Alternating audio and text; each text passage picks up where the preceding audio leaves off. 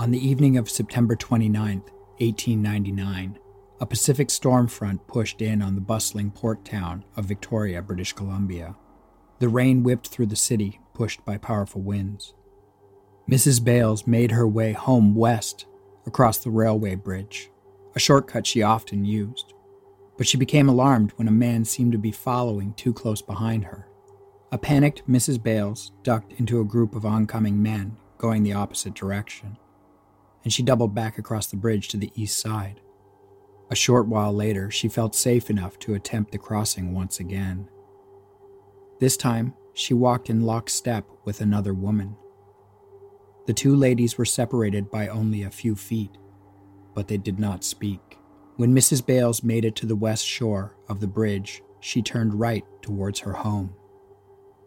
The woman beside her turned left towards the Songhees village. Out of the corner of her eye, Mrs. Bales saw the figure of a man following the other woman. It was the same man she had tried to avoid earlier. As Mrs. Bales continued on her way home, she heard two screams pierce through the howling wind of the tempestuous night.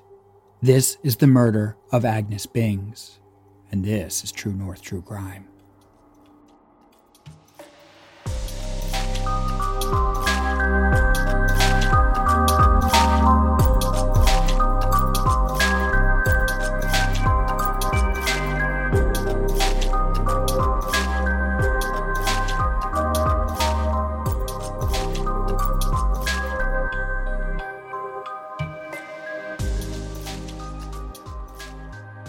Hello and welcome to episode 10 of True North True Crime, the Halloween episode. We are both big Halloween fans, and with all the stuff going on in the world today, we realize it won't be a traditional Halloween for a lot of people, so we wanted to bring you a spooky story from the past. But before we get into our case this evening, we want to start off by thanking all of you for continuing to listen to the podcast. If you're enjoying it, please tell a friend or share it on your social media channels, as word of mouth is the best thing for a new show like ours. As always, please follow us on social media at TNTCPod for updates, and we thank you for all of those 5-star ratings on Apple Podcasts. It is really helping us with our visibility. This episode was compiled from old news stories and some publicly available BC Archives documents from the era, as well as a really cool article from capitaldaily.com. Some of the language in the news reports we are using is dated, especially with regards to references towards First Nations people and people of Chinese descent, as the articles are from 1899. So we have modernized the language a little bit. So this episode covers the brutal murder of Agnes Bings, a baker residing in Victoria, British Columbia in 1899. Until her life was tragically taken. This case is referred to as Canada's Jack the Ripper case. So I'm a big fan of period pieces when it comes to books, film, and TV. This story reminds me of the original Sherlock Holmes stories or The Alienist or Ripper Street, which is why we figured it would be a good Halloween case. Full disclosure, when I lived in Victoria, British Columbia, I walked past this exact location where this murder occurred, sometimes multiple times a day, for years. So Victoria is the capital city of British Columbia. British Columbia's west coast is on the Pacific Ocean, and its eastern border is shared with Alberta, and its southern border is shared with Washington State. Geographically, Victoria is on the southern tip of Vancouver Island and is also Canada's southernmost city. Victoria is built on the traditional, ancestral, and unceded territory of the Lekwungen-speaking people. The Songhees, Esquimalt, and Wasatch nations are part of the Coast Salish people and are descendants of the Lekwungen family groups. Today, the Greater Victoria area has a population of about 370,000 people. The old joke about Victoria is that it's a city for the newlywed or nearly dead because it boasts a huge retirement community as well as many young families. The city now has a very diverse population working in many industries. However, the provincial government continues to be the biggest employer. If you've never been to Victoria, it is an amazing and beautiful city, so it's no surprise it is a tourism hotspot year-round. But Victoria can also be a spooky place, with many haunting locations. There are so many historic buildings and areas like the Craigdarroch Castle, the Empress Hotel, the oldest Chinatown in North America, the Parliament buildings, and Ross Bay Cemetery, just to name a few. Yeah, so stories about Victoria's dark secrets have abounded for years. It is rumored that the city has a labyrinth of tunnels under it that date back to the opium trading days. There has always been rumors about occult activity and many witches and warlocks calling it home. In fact, the heavily debunked book Michelle Remembers was based in Victoria. It was written by a psychiatrist in an attempt to expose satanic ritualistic abuse. This book is in part responsible for the satanic panic era of the 1980s. So that's a little bit about Victoria, British Columbia. Let's take you back to the 1890s when this case takes place. The streets of Victoria were bustling in 1899. The city had established itself as a trade hub with goods flowing through its port. Canada had built the E&N Railway, which brought natural resources down from the North Island. The port was busy with many large steamer ships jostling for position in the harbor. It was not uncommon to see side-wheelers and rear paddle ships. Smoke billowed from the many chimneys of the town. Although the city was modern for the time, it still had mainly dirt roads that would become muddy with the seasonal rain.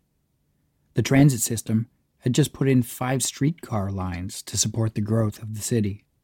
In the heart of the town sat the newly built Parliament buildings, signaling to the rest of the country that Victoria was the capital city of this industrious province. These were the days when a lady was rarely seen without a hat and petticoats. Men wore hats and suspenders. The city also boasted a red light district and nightlife for men coming into town with money to burn after successful gold rushes or stints in mining and forestry. Victoria was still enjoying the afterglow of the immense economic boom brought about by the Klondike Gold Rush, when the city acted as a prime supplier for thousands stampeding north to the Yukon. Across the harbor on Victoria's west shore, the Songhees village sat in contrast to the fast pace of the city. Along the shore of the Songhees village sat cedar canoes used by the Songhees and Esquimalt First Nations to fish in the Salish Sea. The city of Victoria and the Songhees were connected by the E&N Railway Bridge that was often used as a footbridge for folks looking to take a shortcut to their homes located just beyond the Songhees village. 45-year-old Agnes Bings ran a bakery with her brother, William Jordan, in downtown Victoria. Although slender of build, Agnes was described as being strong and robust. Agnes was the sole breadwinner of her family, pun intended. Her husband, John Bings, a retired railway worker, had suffered a stroke 3 years earlier and was unable to work. Instead, he was charged with taking care of their 8-year-old son, Arthur, while Agnes worked long hours at the bakery. Agnes and John lived in a modest home on Russell Street in the area known as Vic West, just beyond the E&N Railway Bridge. In the year 1899, Agnes had been living in Victoria for 15 years, having relocated from Germany. Her and her husband John had been married for 10 years. Agnes and her brother ran the Pilgrim Bakery located on Store Street in Market Square. On one side of the bakery were the saloons and bawdy houses of the red light district, and on the other sat the tenements and opium dens of Chinatown. She had started the bakery as a way to support her family after her husband's stroke. It was not unheard of for Agnes and her brother to keep late hours in order to keep up with customer demands. So let's get into what we know about the stormy evening that Agnes Bings would meet a terrible fate. Early on in the day of September 29th, Agnes had stepped out of the bakery on her lunch hour to do some shopping. She picked up the usual supplies of food and groceries for her family. From all accounts, her last day alive was a normal one. At around 7 p.m., she was preparing to leave the bakery. It was around this time that a storm had begun to batter Victoria with high winds and torrential rain. She asked her brother William to escort her home on the bus as she needed help with her parcels. William told her he could not help her that night. Apparently he wanted to drink, or read, or both. Frustrated by his response, Agnes chose to leave her parcels at the bakery and to just simply bring them home the following day. She left the bakery and headed to catch her bus. Being a Friday evening, the streets were filled with revelers despite the incoming storm. When she arrived at her bus stop, she saw her bus pulling away and off into the night. Having missed her bus, Agnes was faced with 3 choices. Wait an hour or more for another bus.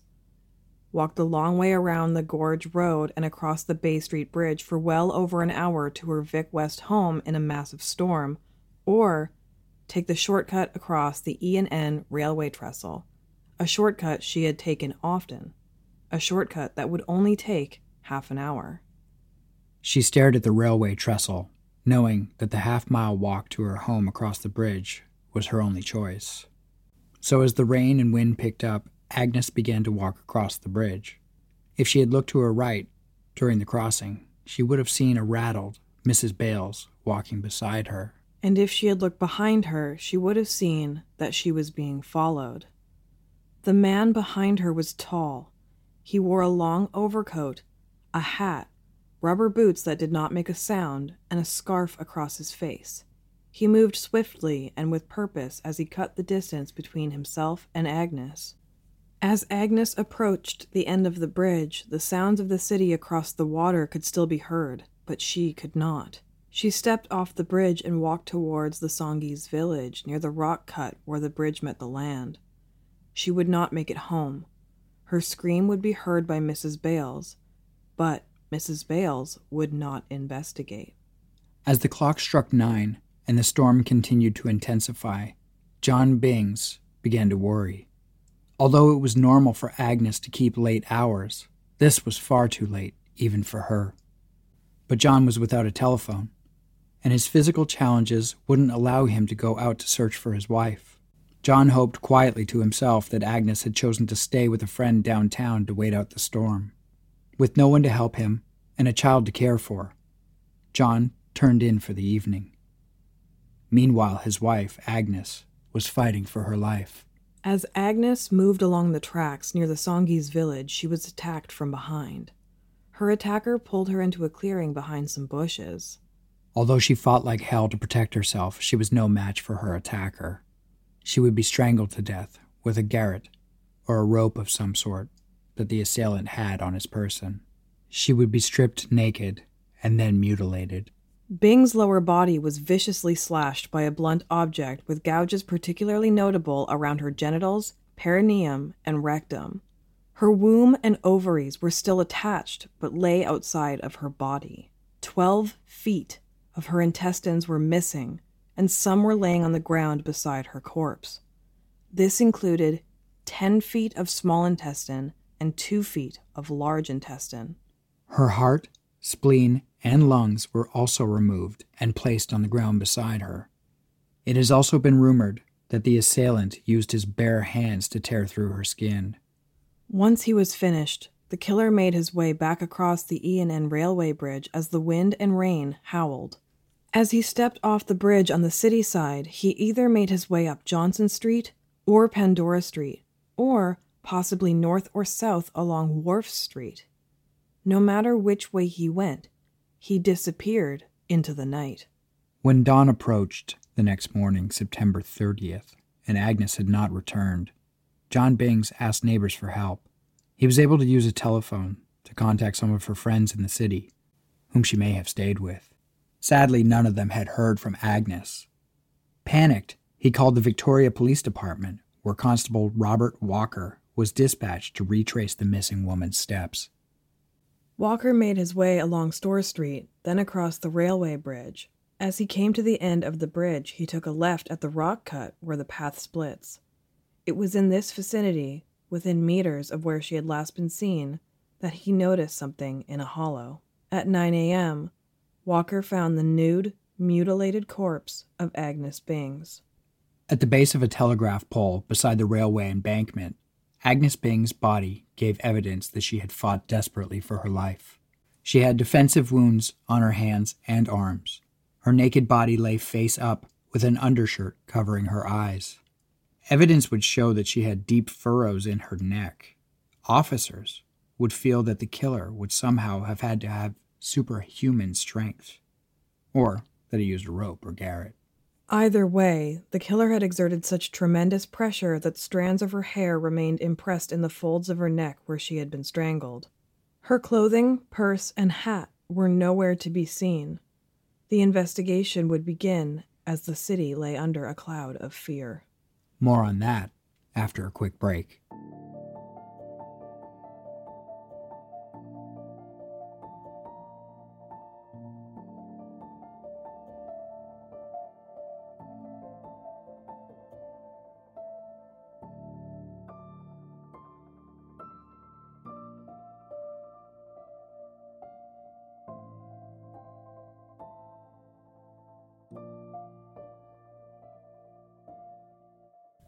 And we are back. The Victoria Daily Colonist newspaper would run the following article on October 1st, 1899, titled, "An Awful Murder." Yeah, and that's AWFUL, but keep in mind the term awful, spelled OFFAL, used to refer to the insides of a butchered animal, and I'm quite sure that the word choice was purposeful by the author of this article. The following is the quote from the newspaper. "The police of the city and province have a crime to unravel that for fiendishness and mysteriousness has seldom been equaled in this part of the world. On Friday evening between 7 and 8 o'clock, a woman was cruelly murdered on a well-traveled thoroughfare and within a few yards of occupied houses. Not until 12 hours later was her body found, so that the murderer had lots of time to cover up his tracks and get well away from the scene of the crime." The victim of this terrible murder, the details of which are too revolting for publication, was Mrs. John Bings, a hard-working, industrious, and eminently respectable woman who, along with her brother William Jordan, conducted a bakery on Store Street to support her invalid husband and 8-year-old son. The article then goes on to describe her travels. Yeah, and keep in mind this is all in old-timey English. Hence invalid? Yeah, and I'm trying not to use a old-timey English voice when I read the article, but it might come out. Mrs. Bings left the bakery sometime between 7 and 8 p.m. for her residence on Russell Street in Victoria West. The shortest way to reach her home was across the railway bridge and along the track to Russell Station. It is a walk that few women would take at night, but Mrs. Bings was used to it. And besides being a great lover of her home, which she managed to keep in perfect order despite her long hours at the store, she took the short and more lonely route instead of the longer and more traveled one. So she was murdered, but they took the time to say that she was also good at housekeeping. So weird. 1899. The article goes on to describe her body's discovery. "The body was found at the bottom of the railway embankment, about 10 feet below the rails, against a fence and a telegraph pole. There was not a stitch of clothing on it, and her hair was disheveled, showing that she had made a desperate fight for her life. Death had been caused by strangulation, the mark of the fiend's fingers and rope or strap that had been wound around her neck being plainly shown. There were deep furrows on both sides of her neck, extending from the back of her ears and meeting over the windpipe. Not satisfied with simply taking a defenseless woman's life, the maniac, for such he must have been at the time at least, proceeded to mutilate the body of his victim. Whether he used a knife or simply his hands, officials are unable to say at this time. At any rate, he left the body in a fearful state, it being disemboweled and the intestines mutilated." Okay, so the article goes on to speculate about the criminal profile. So now we get a look at 1899 criminal profiling. The murder, however, is so similar to the hundreds of inexplainable ones, where women are the victims, that the police are inclined to believe that it is the work of a man with an unbalanced mind. There are a number of individuals in Victoria at present who should certainly be placed where they can be watched, but who are still not fit cases for the asylum. So they're saying that there's a lot of bad people in town, but they can't put them all away, so they should be watching them, and anybody could have done this crime. Somebody with an imbalanced mind, so literally 90% of the population? That's the best, yeah, but that's the best that they could come up with. This has to be the work of a madman. So the investigation would begin, and one of the things perplexing the Victoria Police Department would be the missing clothing. Not the fact that she was disemboweled. Yeah. It's like, her clothes were missing. Exactly. And keeping in mind that, in that article we just read, they made a point of pointing out that her hair was messy. Yeah. So maybe they're looking at the wrong things here. Yeah, it's like, oh, she's missing clothing and her hair was messy. It must be an unbalanced mind. Ignore the intestines. That's great. And the article actually said they weren't going to mention how brutalized she was, and then went on to mention that she had been brutalized. Yeah. So some began to speculate that the perpetrator would have walked off with the clothing, but women's clothing at the time would have created quite the bundle to carry. So this led investigators to believe that the culprit may have worn her clothing to cross the bridge and move in disguise as a woman through the downtown streets. Investigators were also unable to find her purse, leading them to search the harbor from the bridge with long metal rods. So they didn't have like divers or anything at the time, so they just poked around the bottom of a muddy, of the rocky, starfishy. It's a Pacific Ocean harbor bottom. Yeah. You're not going to find it like that. But get this. However, it turns out her clothing, purse, and hat were just feet away from where her body was found. Oh my God. So they couldn't find it anywhere. And then they trolled the harbor with metal rods. And then they're like, hey, it's over here, right beside the body. So wait, it wasn't in the harbor? It was like it was on the ground, just like near her in a thicket or something like that. So incidentally, there was not a drop of blood on any of her clothing. So she was murdered, stripped, and then mutilated. Preliminary investigations pointed to the incident being a botched robbery.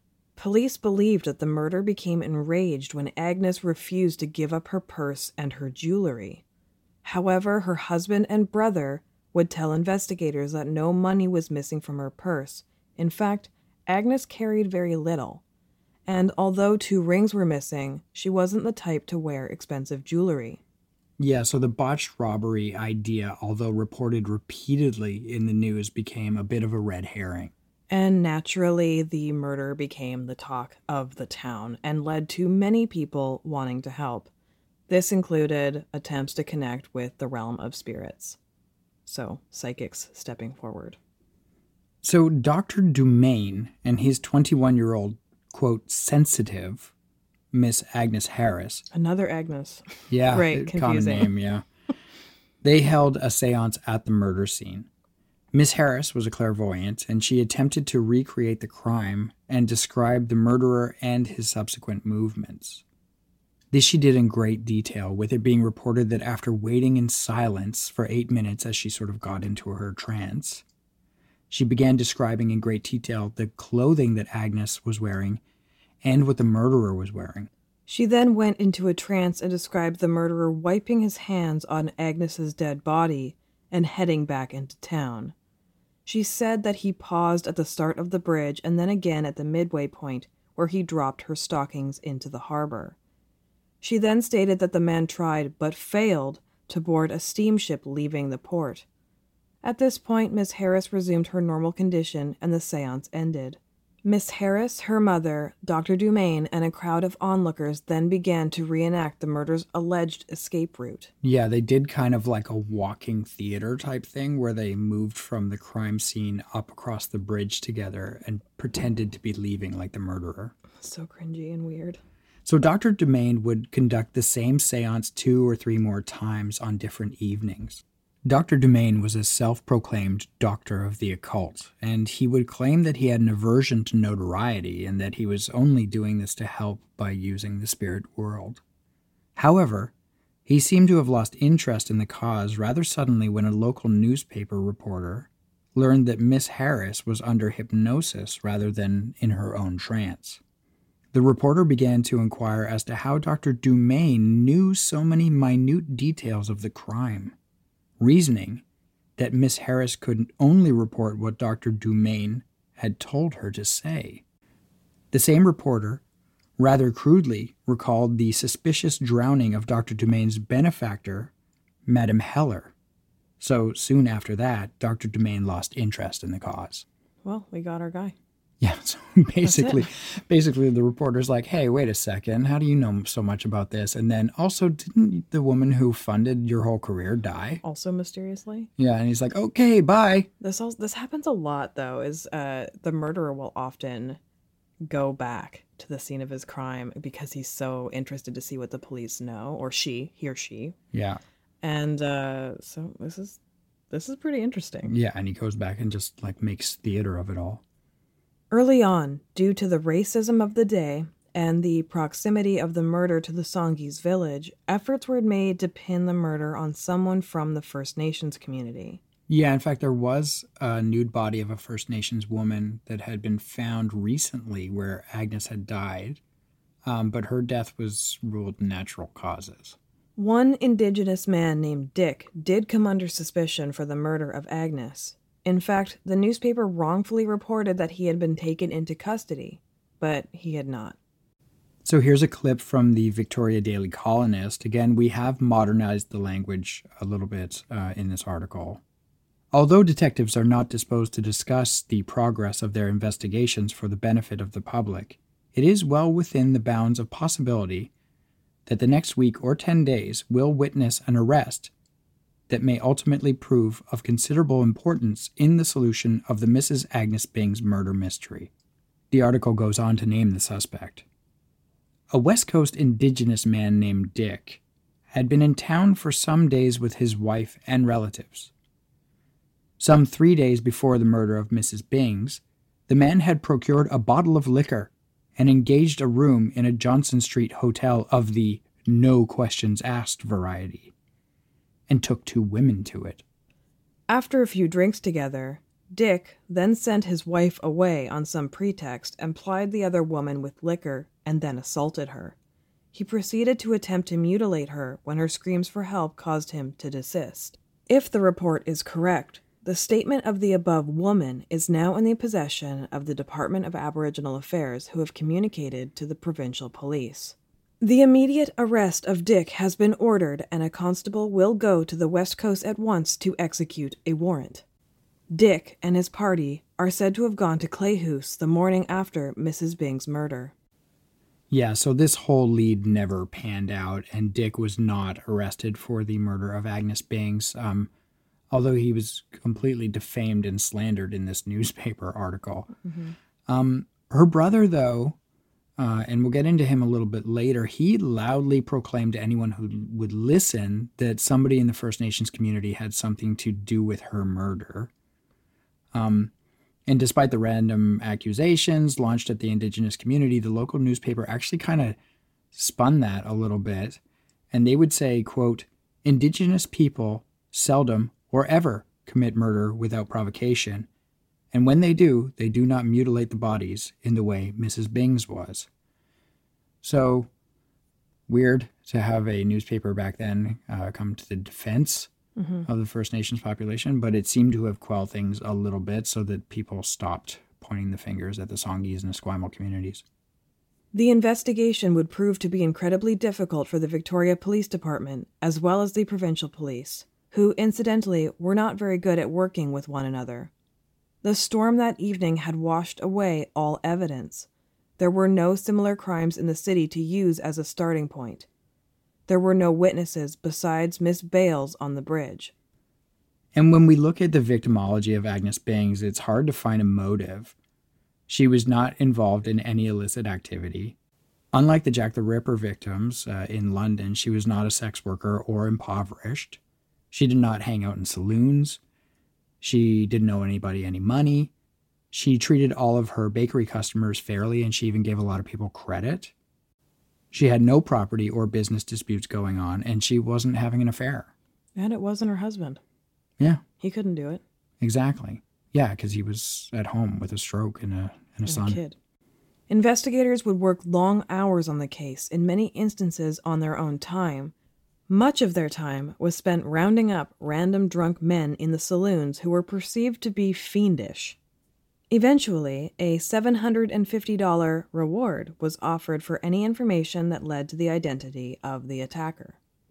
The police followed every lead they had, but came up short every time. On October 11, 1899, the Daily Colonist reported that police may not be one step nearer the solution of the crime than they were at the outset of their investigations. The detectives, insofar as the atrocious crime is concerned, are working in the dark, and will be until accident perchance given them the end of a thread to follow. Yeah, I think we're learning a lot about 1899 here. And one of the things I'm learning, especially while researching this, is that journalists in 1899 really enjoyed run-on sentences. Lack of punctuation. Yeah, a lot of commas. So the crime became incredibly frustrating for the province's Deputy Attorney General, H.A. McLean. So much so that he reached out to the infamous Pinkerton National Detective Agency for help. So for those that don't know, the Pinkertons, they were kind of a detective agency that was often used by private corporations to either investigate things or often to do strike busting. So if there were miners that were striking, the mine would hire the Pinkertons to go in there and find out who the head of the unions were and beat them up. So the Pinkertons are kind of this like PI, but like they work in the shadows kind of thing. And they also instill a lot of fear in people when the Pinkertons show up. And now the Attorney General of British Columbia is calling in the Pinkertons. And so on October 11th, 1899, a Pinkerton agency detective known to history only as Agent Number 5 stepped off a steamship from Portland on a mission to find Canada's Jack the Ripper. In 80 pages of reports held by BC Archives, we get a glimpse into the investigation by Agent Number 5. The following is from a Capital Daily article. His first impression of the local law enforcement were that Agent Number 5 quickly discovered that the 1890s Victoria Police were laughably incompetent at solving murders. At the time he took up the investigation, the most promising leads pursued by local law enforcement were the word of a psychic. This psychic had apparently used her second sight to pin the crime on a man some 30 miles up the coast, and the police quickly dispatched an officer to check it out. I was somewhat at a loss to know what to say, as they evidently put some faith in this supernatural revelation, wrote the agent. Apparently, it wasn't the last time that one of Victoria's police would drop everything to chase down a tip on the Bings murder sent to them by one of the ample supply of spiritualists and self-proclaimed clairvoyants in Victoria. In fact, he had this to say, quote, "It would appear there are a lot of cranks up here." So a typical day for Agent Number 5 would see him start the day meeting with the BC Premier Charles Semlin in the palatial and newly finished Parliament buildings. Within hours, he could be chasing down leads in smoke-filled downtown saloons and seedy back alleys. According to Agent Number 5's extensive notes, he was there to investigate not only the Bings murder, but also the murder of the owner of the Garrick's Head pub. And that is a pub that I have had quite a few beers at. It's still open to this day in Bastion Square. It seems a lot of his time was spent following people and watching them on the streets of Victoria. He would often perch himself outside of the Brown Jug Tavern, the Savoy, and the Garrick's Head watching who came and went. He spent a lot of time in bawdy houses and theaters watching and learning about the seedier people of Victoria. So he would follow up on all of the original leads in the murder. He interviewed Miss Bales about her walk across the bridge that night. He interviewed John Bings, Agnes's husband. He interviewed the railway watchman, who apparently did not see a thing or hear a thing.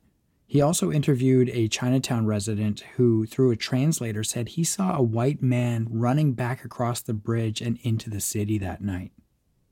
For a long time, Agent 5's attention was on the Songhees village inhabitants, but eventually everyone in the First Nations community was cleared with an alibi. This made Agent Number 5 turn his attention to his favorite suspect, William Jordan, Agnes Bings' brother. So let's get into our suspects after a quick break.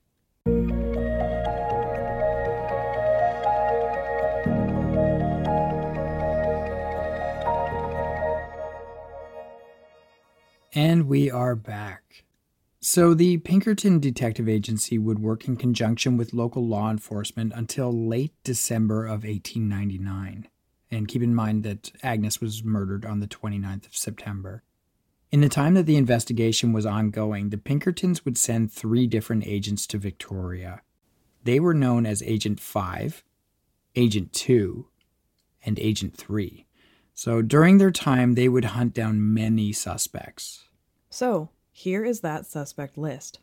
So as we said before the break, Agent Number 5 was very interested in William Jordan, Agnes's brother.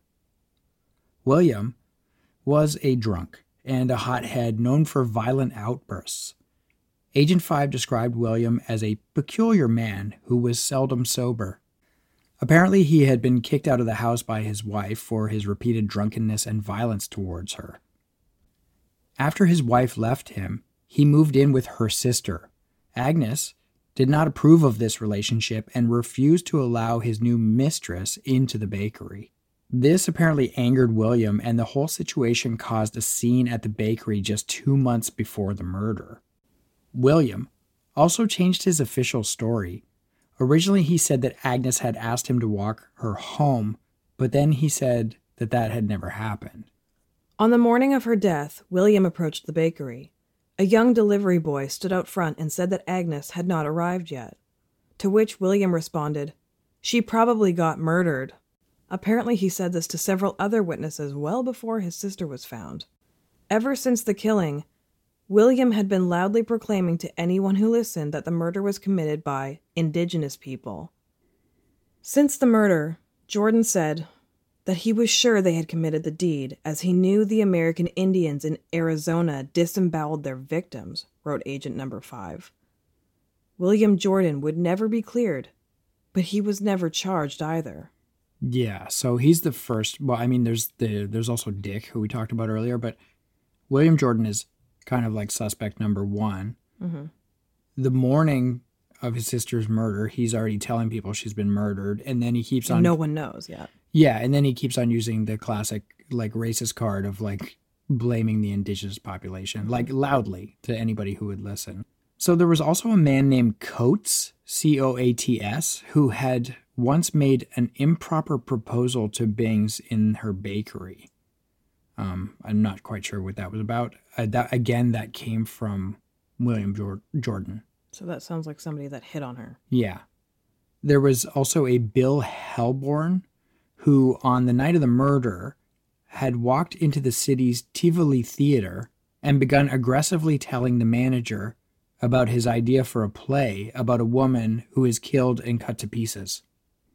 There was also Bob, a native man who had reportedly threatened a woman on the Songhees Reserve that he would cut her up like he did that white woman.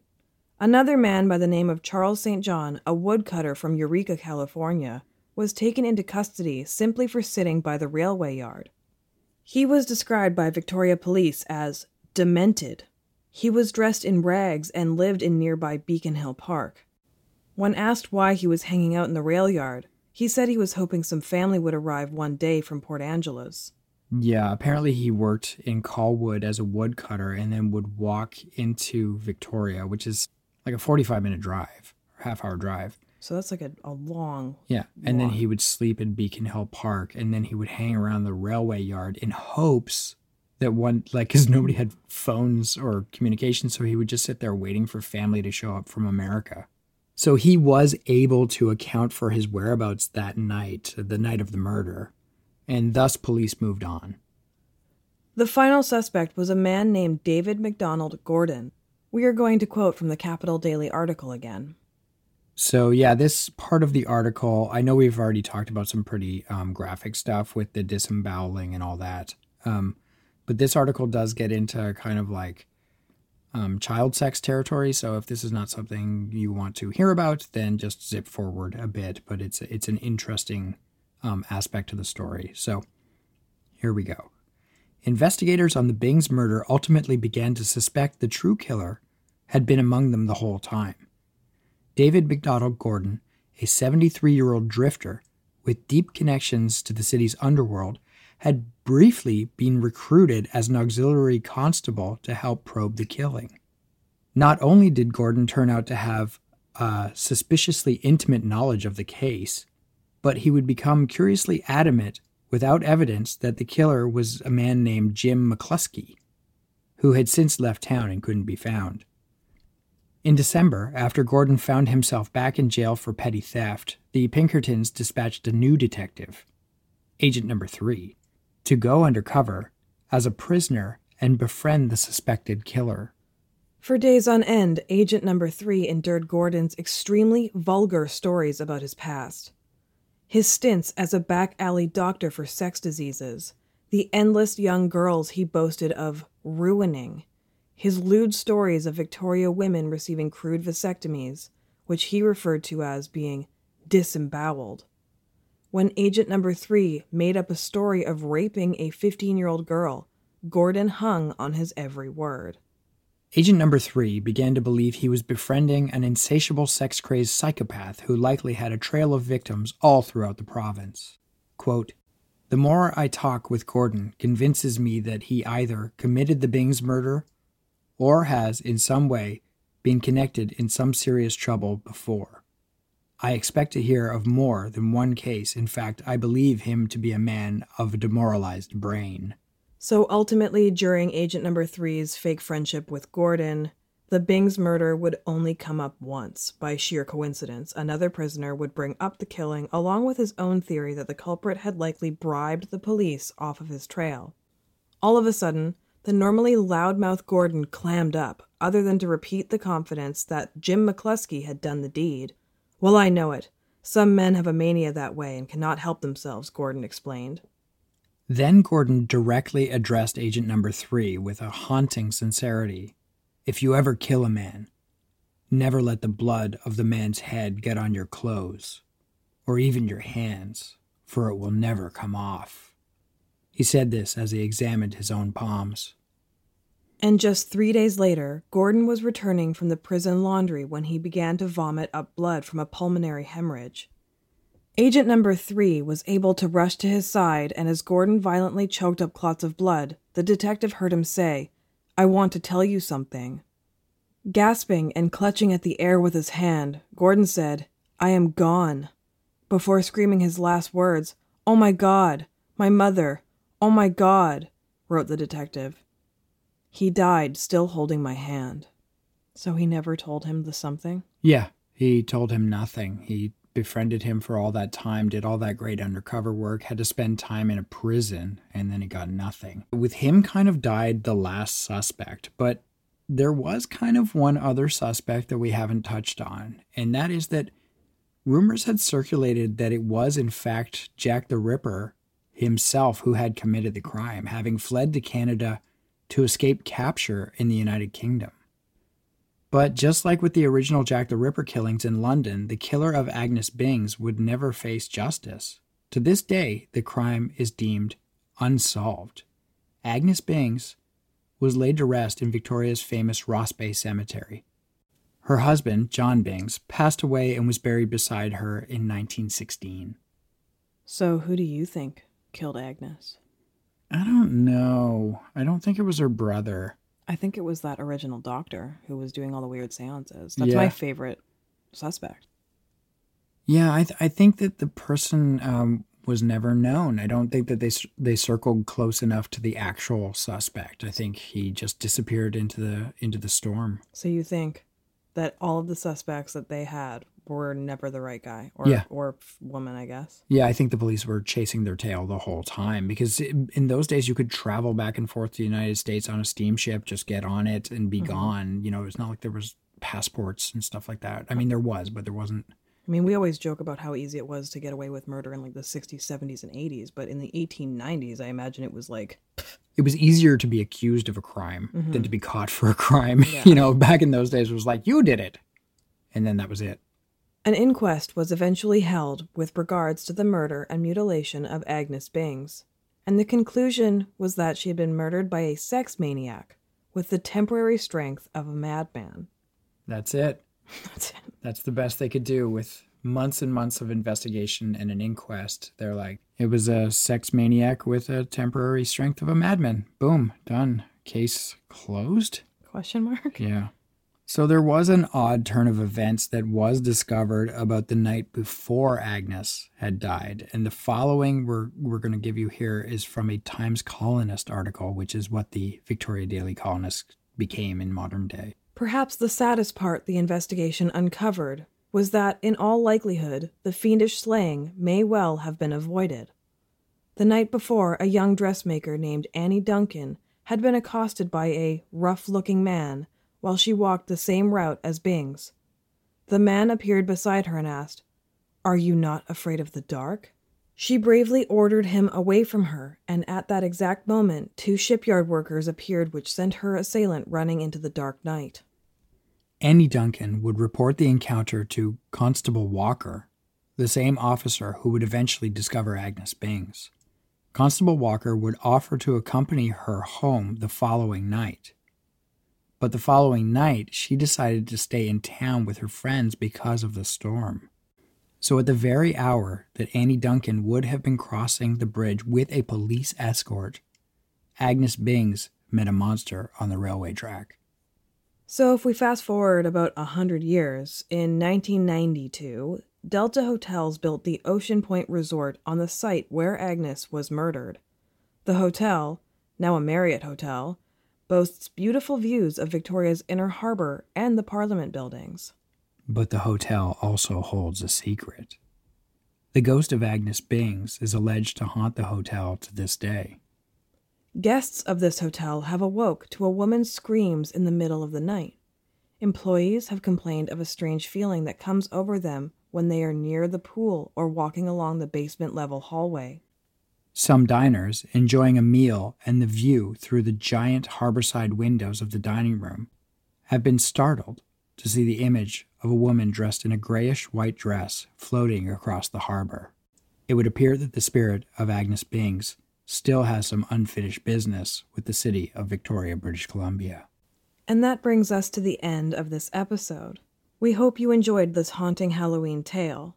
We would love to hear your theories on the Agnes Bings murder, or if you have a ghost story or mystery you'd like us to look into, send us an email at truenorthtruecrime@gmail.com. We'll be back with you in 2 weeks with a new episode.